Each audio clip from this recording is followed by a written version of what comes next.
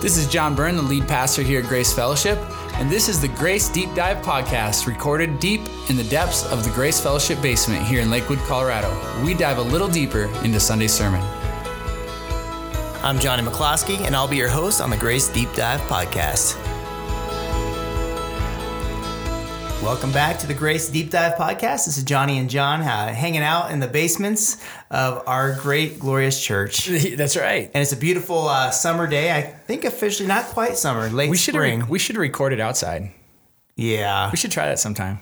Yeah. Although we'd have cars driving by and I'm a light sensitive. I'm fair skinned, so it definitely have to be in the shade for sure. Is there anything, Johnny, you're not sensitive about? I'm just I'm a pretty sensitive guy. You know, Speaking of sensitive, the morning you put up on the Instagram page something about a funny father or dad joke, swipe left or something like that.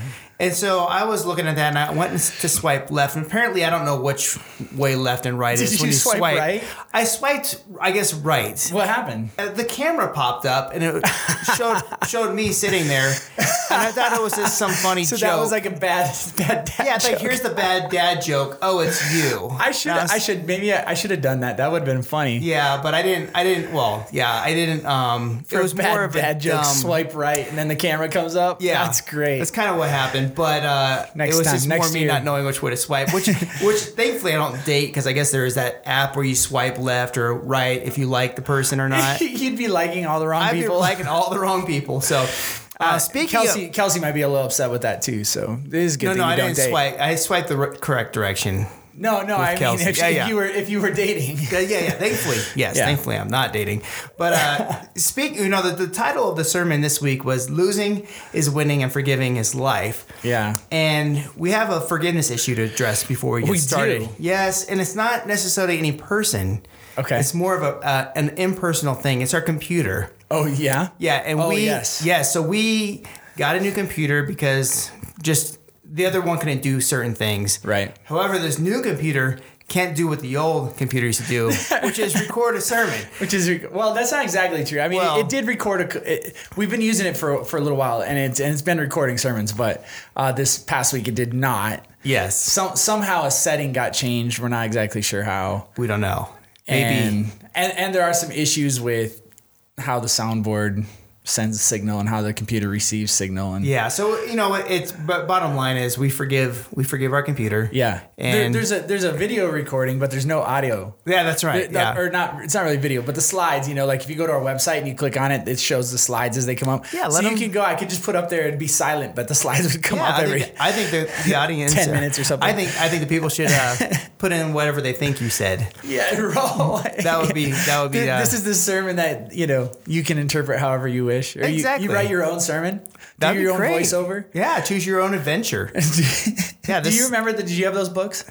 John, where you read to the end of a chapter and it gave you options, like you go to different chapters and choose how the story went? Did you ever? I know of which you speak, John, but I don't read anything if there's no pictures involved. So I'm just about comic books, and so if there's this is true, actually. If there's just words, then Comic-Con. I need pictures. So so we're in our New Life series. It's going pretty great.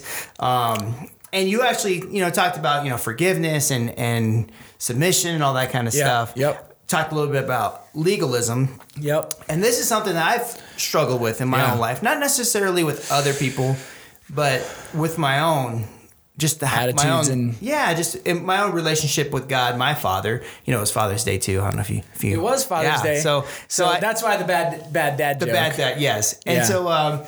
I struggle with that, with legalism, with God, my Father, and could you kind of define legalism for us? Yeah, I mean, legalism is one of those things. We like to throw the term around, right? Like, they're legalistic and stuff like that. And sometimes we throw that term around in a way that's not appropriate, right? Like, just because people have standards doesn't make them legalistic. Or just because people say, hey, we should be obedient to God, that doesn't make them legalistic, right? I think what makes a person legalistic is demanding obedience without there being grace and forgiveness when somebody doesn't, obedience to God. And so somebody falls short of obedience to God, or is perceived of falling short, because that often happens with very legalistic people too, right? So they have a way of looking at things, and they even take scripture and they do what's called eisegesis, which is put their own meaning in the text instead of allowing the text to communicate what it means. And so kind of fill in your own sermon. Yeah, kind of fill in your own sermon. And so they kind of go, have these standards or whatever that are really more man-made than scripture, and then they demand that everybody else abide by those. That's a form of legalism. I think legalism could take some different forms, but essentially it's always without grace and kindness and forgiveness, right? And so legalism lacks those things. And usually the people who tend to be legalistic are often the ones who very much need grace. And as a matter of fact, I would say every time they need grace as well and forgiveness. And so, and maybe haven't experienced it. And that might be part of the reason for their legalism, that they haven't experienced an appropriate application of God's grace and forgiveness and kindness. Yeah, and it's not like you need to feel a little bit sorry for them in some ways, and even sorry for myself, because I think that's an area that I struggle with, is the fact that I know how I'm supposed to live. Yeah. And I know I come up short. Yeah. And I always have a hard time receiving grace. And we'll talk a little bit later about how God is, his attributes are, gracious, loving, just. Right. God, righteous and holy. Yeah, wrath. He hates sin and all that kind of stuff. So it's really hard to marry all those things together. Yes. I think sometimes we can do it poorly. We can go to either end. But exactly right. But for me personally, when I come up short, it's so hard for me to receive that grace. And then when I can't receive that grace, I can't give that grace. That's right. Even though I tend to do better with giving grace to others, I struggle a lot with giving it to myself. So maybe that's kind of our segue into the next question, which God being just and holy and righteous and all these things. And you look at, and we talked about this before, but you have the Old Testament God who seemed different than the New Testament. I know you're kind of shaking. You can't tell he's rolling his eyes. He's shaking his head. But people always say that, and people do say that. I see why they say that. God seemed more focused on his holiness and his justice, and this is how you need to live. Which is the whole point. Was to point us to Christ. Right. Christ. That's the main point of that. But we see these almost two different pictures of who God is. But really, what we're saying is God is all of those things. That's right. And he's it's perfectly married together. But that's right. How do we justify that, reconcile that in our minds? Yeah, I think that's really important, Johnny, and it's a super important question. And it's really unfortunate that people view the Old Testament in that way. And I know they do, and you're absolutely right. And people say that all the time. That's the Old Testament, not the New. And they have these ways, to my dispensational friends, and if you don't know what that means, don't worry about it. But which have kind of a way of portraying God's grace in the Old Testament that I think is inappropriate. I don't think that's what Scripture actually teaches. I think if you read the Old Testament, is there God's judgment? Yes. Is there God's grace? Yes. It shows God's grace shows in the Old Testament a lot, actually. Almost more so. Not more so, but it seems like, he really gives them, he sacrificed, okay, we're good. Oh, yeah. But and God repeatedly comes back to Israel and provides judges or leaders to help them overcome oppression and things like that. And even though those things are the result of their own sin. And so God continuously extends the nation of Israel a grace. He shows David grace. You can go through the list. There's lots of grace and kindness in the Old Testament from God. People just don't see it because they see these other things, and it kind of obstructs their view a little bit because of how they see Scripture and how they've been often taught Scripture, which is maybe not as much as their own fault as it is some preacher or teacher along the way. But there's God's grace is in the Old Testament, and God's judgment is in the New Testament. Have you read Revelation? There's some judgment there, significant judgment. Have you read how Jesus treats the Pharisees, calls them whitewashed tombs? There's judgment there, right? So there's plenty of judgment in the New Testament, and there's plenty of God's grace and kindness in the Old Testament. And when we make these distinctions, they're false distinctions. We see both of those things in both the Old Covenant and the New Covenant, or the Old Testament and the New Testament. And that's super important because what that communicates to us is that God is all those things. God has wrath towards sin and even towards the person who commits it, right? He's angry at them for the sin that they have committed. They've done that, and he's angry. But he also provides ways of satisfying his justice and his righteous wrath, right? And that ultimately is found in Jesus Christ. And so God's grace and God's kindness and God's love shows in the person of Jesus Christ and his sacrifice, but he doesn't relinquish a righteous wrath and a holiness and a justice. That remains intact, and that is why the sacrifice of Jesus was required. If God relinquished those things, cast those things aside, then there's no reason for Jesus to go to the cross, and it becomes cosmic child abuse. Like it would be a horrible thing if Jesus' death on the cross meant nothing. That would be terrible. But that's not the way it is. And we want a just God, and we want a holy God, and we want a righteous God. But we tend to focus on his love and his kindness because we think we want those things more than the other. But really, we want God to be all of those things. And he is in fullness, not in part. And he's fully righteous, fully just. He's fully merciful and fully graceful and all these things, right? He embodies all of those things perfectly and completely. And those things, as you put it, are married together. And without justice, we don't need grace. Yeah. Right. And without, without grace, only justice and righteousness prevails. And then we're all condemned to hell. Right. So God provides a way through Jesus Christ. And so in that, all of those things are satisfied. Yeah. I think the key word I think you just said was perfectly. Yeah. I think for, God he's able to do those things perfectly. And I think what's hard for us is we try to, there's moments where I try to be just, or I try to even live holy, or I try to be righteous or merciful, gracious. But even sometimes one of them gets out of whack. Exactly. And I don't know how to do it perfectly. And that's it's so hard for us to kind of understand who God is, because he's the perfect father. Right. We talk about Father's Day. He's the perfect father. He's the perfect savior. He's the perfect everything. And we don't really have that example in our lives, not in a physical standing in front of me sense. Yes, and we don't get to see that. Yeah. But so it's really hard to grasp that sometimes. It is. It's very hard to grasp, and it's unfortunate sometimes, and sometimes it's good. But we often perceive God in the way we perceive our fathers, and so that can be challenging at times, because our perception of our fathers sometimes isn't very good, and our fathers sometimes aren't very good. Mm-hmm. And so we tend to view God the way we view our fathers, and that's instead what we ought to do is say, well, God's the perfect father that mine wasn't.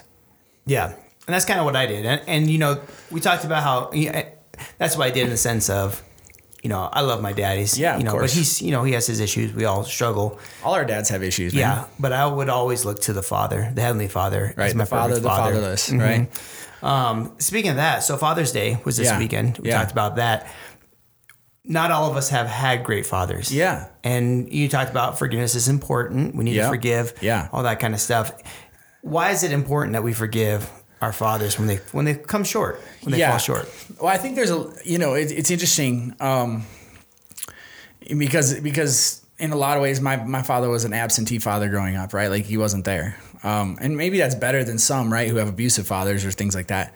But he wasn't there, and I had stepdads, and they weren't always great either. And sometimes they were great, but I just think it's important for us to recognize that God is the perfect father, that our fathers are not. And guess what? If you're a dad, you're not either, right? And so I always pray, I tell people, I always pray for my kids, because I just imagine what they're telling some therapist, 10 years down the road about their dad, right? Like, oh, my dad this and my dad that. And I do the best I can. I try to be a godly father, but I failed sometimes, and probably more often than I even realize.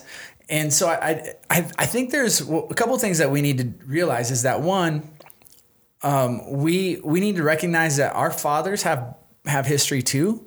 They had fathers, and I don't know what my dad's dad was like. I don't know how he raised him. I don't know the things that he had to overcome and deal with in his life. I don't know all the details of those things. And so a lot of times I grant forgiveness for his absenteeism and things like that. And I do that in part, and what helps me is I just recognize that, number one, I'm not the perfect father, and number two, I don't know his baggage. My assumption is he did the best he could with the tools he had, and maybe he had bad tools, So yeah, we need to forgive our dads. And sometimes it's really, really difficult. And sometimes our dads have been abusive. That doesn't mean we should put ourselves in a place where we can be continually abused or something like that. But it does mean that we can extend forgiveness and grace and kindness to somebody who's undeserving, because that's why it's called grace and mercy, right? Is because it's undeserved. And so forgiveness is never about what is deserved, but it is about what's given. And so we can give those things, and we ought to with our dads for sure. Even going back, that's kind of the confusing thing that we're talking about is it's the justice is towards maybe an early father has failed. There's like justice towards that. Yeah. But then that forgiveness comes in and says, I'm not going to give you what you deserve. Right. That's the confusing thing. It's like, how does God balance that? But he does it so well, especially in the person, of course, of Jesus. But the father thing is a tough situation. And I know not forgiving is, you see that a lot where people don't forgive, and they hold on to that grudge. And I know, there's times in my life where I won't forgive, and I hold on to that grudge. Right. And who ends up more hurt in the end? It really is. Yeah. I mean, it really does, because I've had those situations. I think that the hardest part, and you kind of mentioned this, and I was talking to somebody on Sunday actually, and the hardest part about forgiveness a lot of times is people think they have to forgive and then forget right away. Right. And go back into that situation. Right. And the reality is there's forgiveness, but there's also boundaries. Exactly. And it's also, you need to earn trust, and it's okay to say, I forgive you and I love you, but I can't allow this right now. And so you can figure this thing out, then we need those boundaries. We need boundaries in our lives, and healthy boundaries to protect ourselves. And that's fine. We teach our kids this all the time, right? Like, don't talk to strangers, don't accept candy from strangers, those are boundaries because we don't know the people, and we don't know how to trust them. Unfortunately, it's really easy to forgive somebody we don't know very well, as opposed to somebody who we knew really well and hurt us, right? And so that it's much more difficult when it's personal and it's close. But nevertheless, we're to do it, right? 70 times 7, right? That's what Jesus told the disciples. Hey man, they asked, how often should I forgive? 70 times 7, right? It's not a one-time thing. It's a multitude of times, and we need to remember that. And then again, we can have boundaries and still forgive. Yeah, but it's always in our best interest, and it's in their best interest too. Well, and that was the point on Sunday, right? There were 3 things, right? It's easier to condemn than forgive, right? Number 1. Number 2, forgiveness is for the benefit of the forgiven, and number 3 was it's for the benefit of the forgiver. Mm-hmm. Like it's all the way around. It's for both sides. And that's super, super important, because you become bitter and angry and all those things when you hang on to those grudges or those things that you refuse to forgive. It sounds like following Christ it's a hard thing, because it doesn't go naturally. And, when God tells us to love our enemies and pray for those who persecute us, and forgive our fathers and forgive those who have sinned against us, and repent of our sins and stop doing this or that. It's really hard. And it's almost like we're supposed to be submissing. You just, that's a, you turned a adjective into a verb. What did you do? I don't know what I just did. I think it's almost like we need to submit. Yes, there you go. There's the verb. There it is. Submit to Christ, because it's not natural. Exactly. You talked about how, and this is, I don't know if I wasn't paying attention, but I was a little confused on, you talked about how Christ, we lose to Christ, but we ultimately end up winning because we've lost to Christ. Right. What does that mean, losing to Christ? Yeah. Well, I mean, I think we, I talked about kingdom upside down or kind of thing, which is actually a song from a Christian artist way back in the day. He had this song called Kingdom Upside Down, and he wasn't very well known, but it just, that song stuck with my head. And so that's where that phrase comes from. But the kingdom upside down. And so, Jesus talks about take up your cross and follow me, right? He who's first is last, he who last is first, right? All these things. And so God's economy is counterintuitive. It seems backwards to us, because we want to win. We think it's about winning, and especially in America. That's our way we go about things, right? We got to win, that whole deal.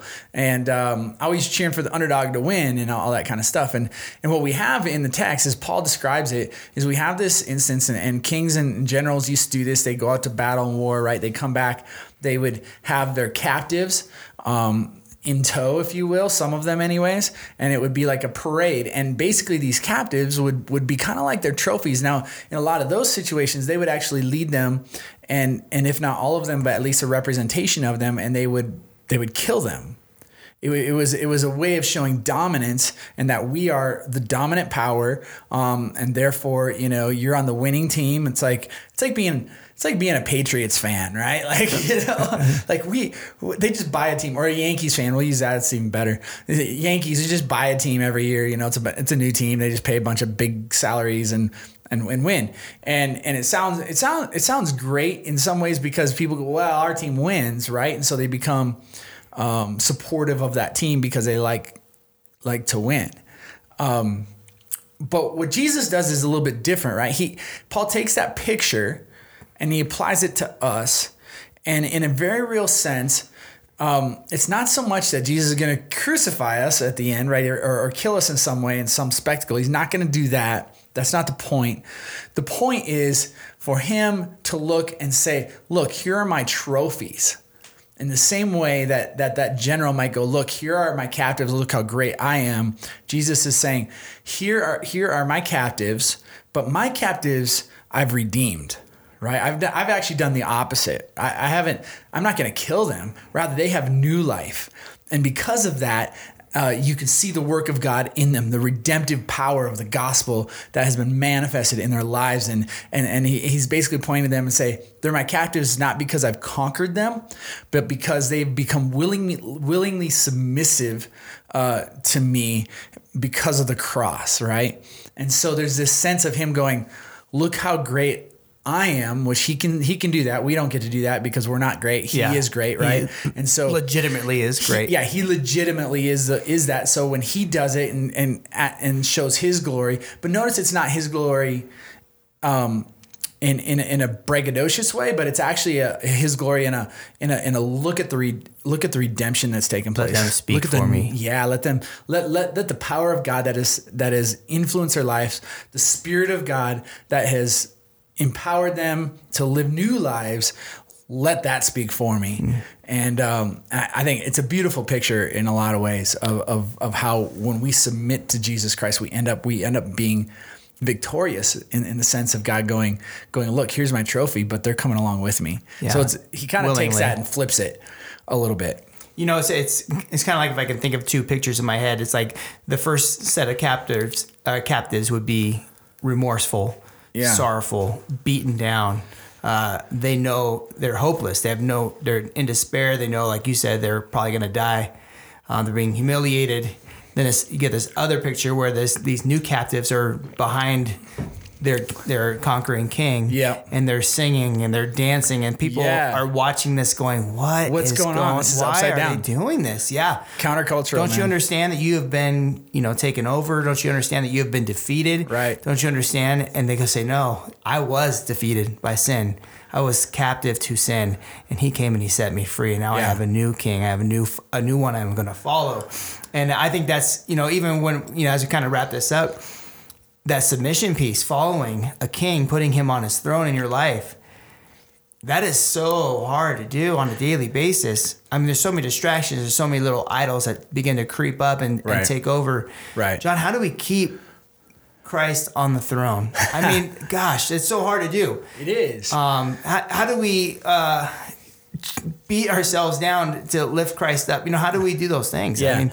I think Hebrews 12, the opening verses in Hebrews chapter 12 give us some insight to that, right? Where and the author of Hebrews, the pastor, if you will, kind of talks about this idea of casting off the sin and keeping our eyes focused on Jesus, who is the perfecter of our faith. And so, or pioneer of our faith, depending on what version you read.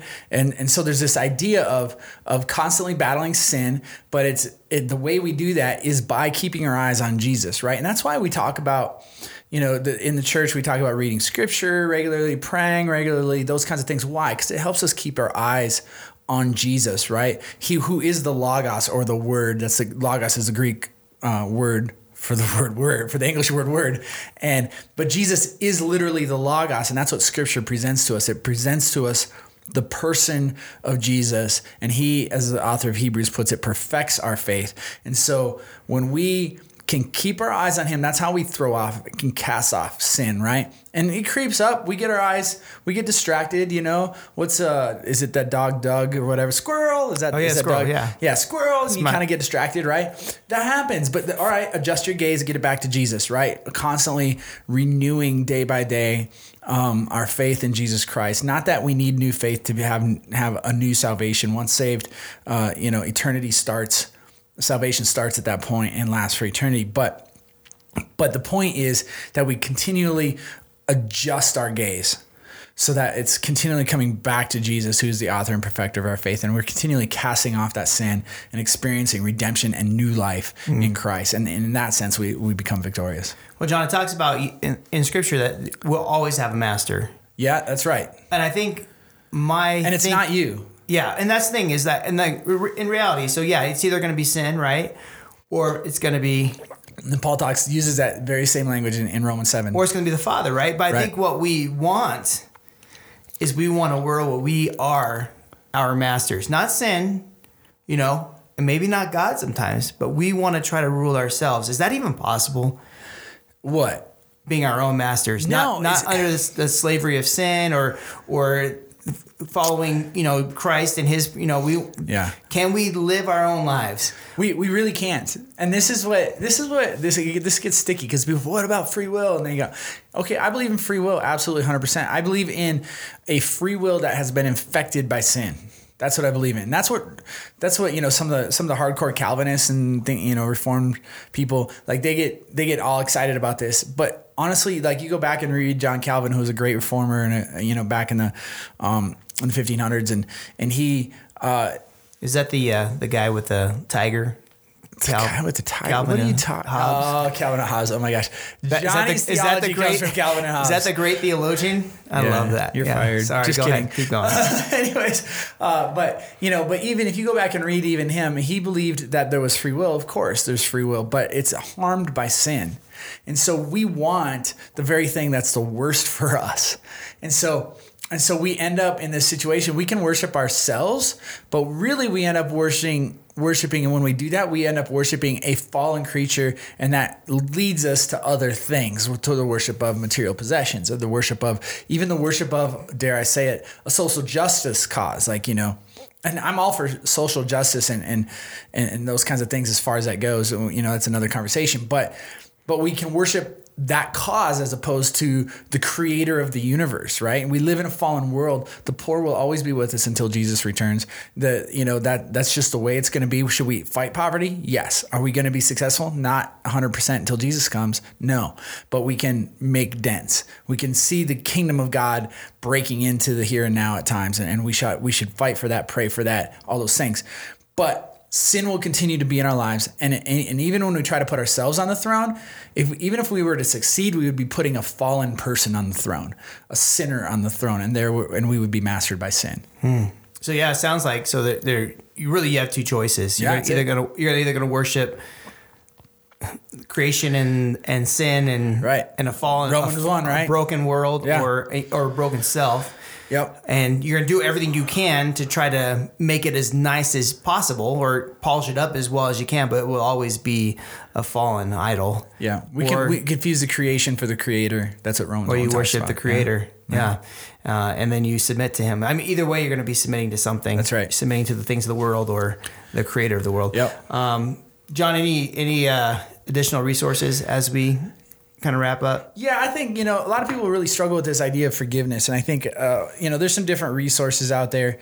Charles Stanley, not Andy Stanley, but Charles Stanley wrote a good book about forgiveness. But the resource I'd recommend is this, 40 Days to Total Forgiveness by R.T. Kendall. And I think it's a good kind of, you take 40 days and you work your way through it and read readings in those 40 days and things like that.